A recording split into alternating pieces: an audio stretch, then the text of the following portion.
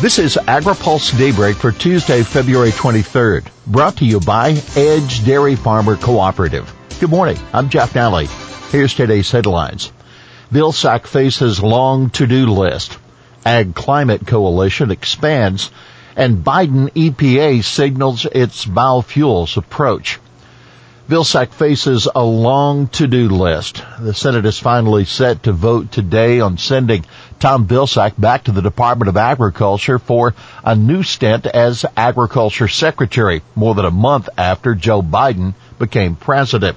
Among the first issues he'll have to address when he returns to the office is what to do about the coronavirus food assistance program. USDA put CFAP payments on pause after Biden took office so the department's new leaders could review what the outgoing Trump administration had done.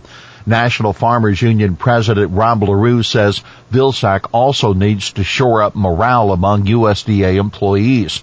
He's going to want to generate a lot of excitement, buzz, that USDA can be a part of the solution here in a number of ways, LaRue said.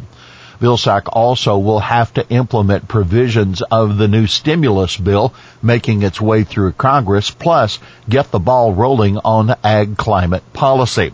Now take note, the White House yesterday sent Jewel Bronow's nomination as Deputy Ag Secretary to the Senate. The Virginia Ag Commissioner has been widely praised. Ag Climate Coalition expands. The industry coalition formed last fall to shape agricultural climate policy, the Food and Agriculture Climate Alliance, has expanded significantly with the addition of 14 organizations to FACA's steering committee.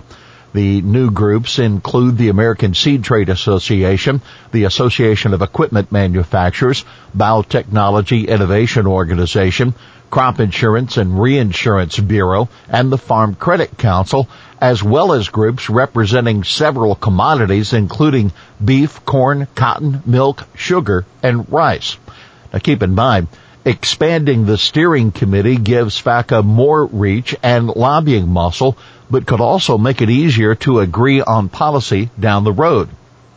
Andrew Wamsley, who represents the American Farm Bureau Federation, a founding member of FACA, says there are several working groups focused on different policy aspects, including one on financial incentives and another on the concept of an ag carbon bank.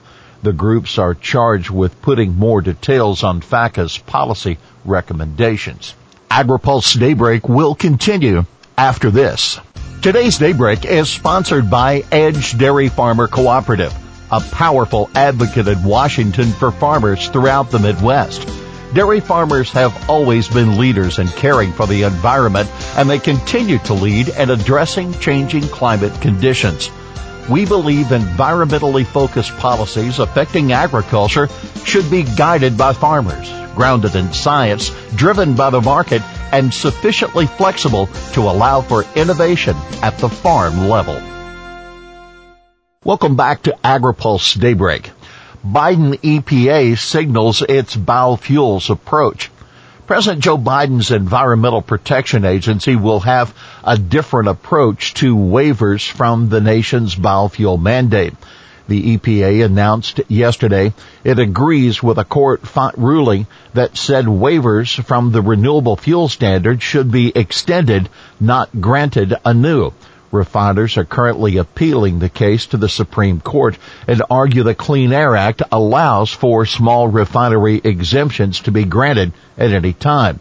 The coalition of ag and biofuel groups that brought the original case celebrated the decision as a, quote, major step forward by the Biden administration to restore the integrity of the RFS. But the Fueling America Jobs Coalition, which represents refinery workers, said EPA's decision was, quote, no surprise. At the end of the day, the EPA will have to abide by the Supreme Court decision on the case. You can read our story at agripulse.com. Biden administration again rejects revival of WTO appeals court. The Biden administration has again blocked the World Trade Organization from resurrecting its appeals court system, which was effectively shut down by the previous administration.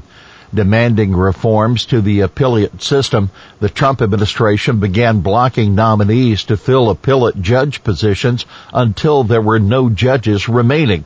Last month, the Biden administration said it was too preoccupied with the transition to commit to a resumption of hiring new appellate judges, but that wasn't the explanation on Tuesday. U.S. is again expressing apprehensions over, quote, systematic concerns with the appellate body, according to a Geneva official.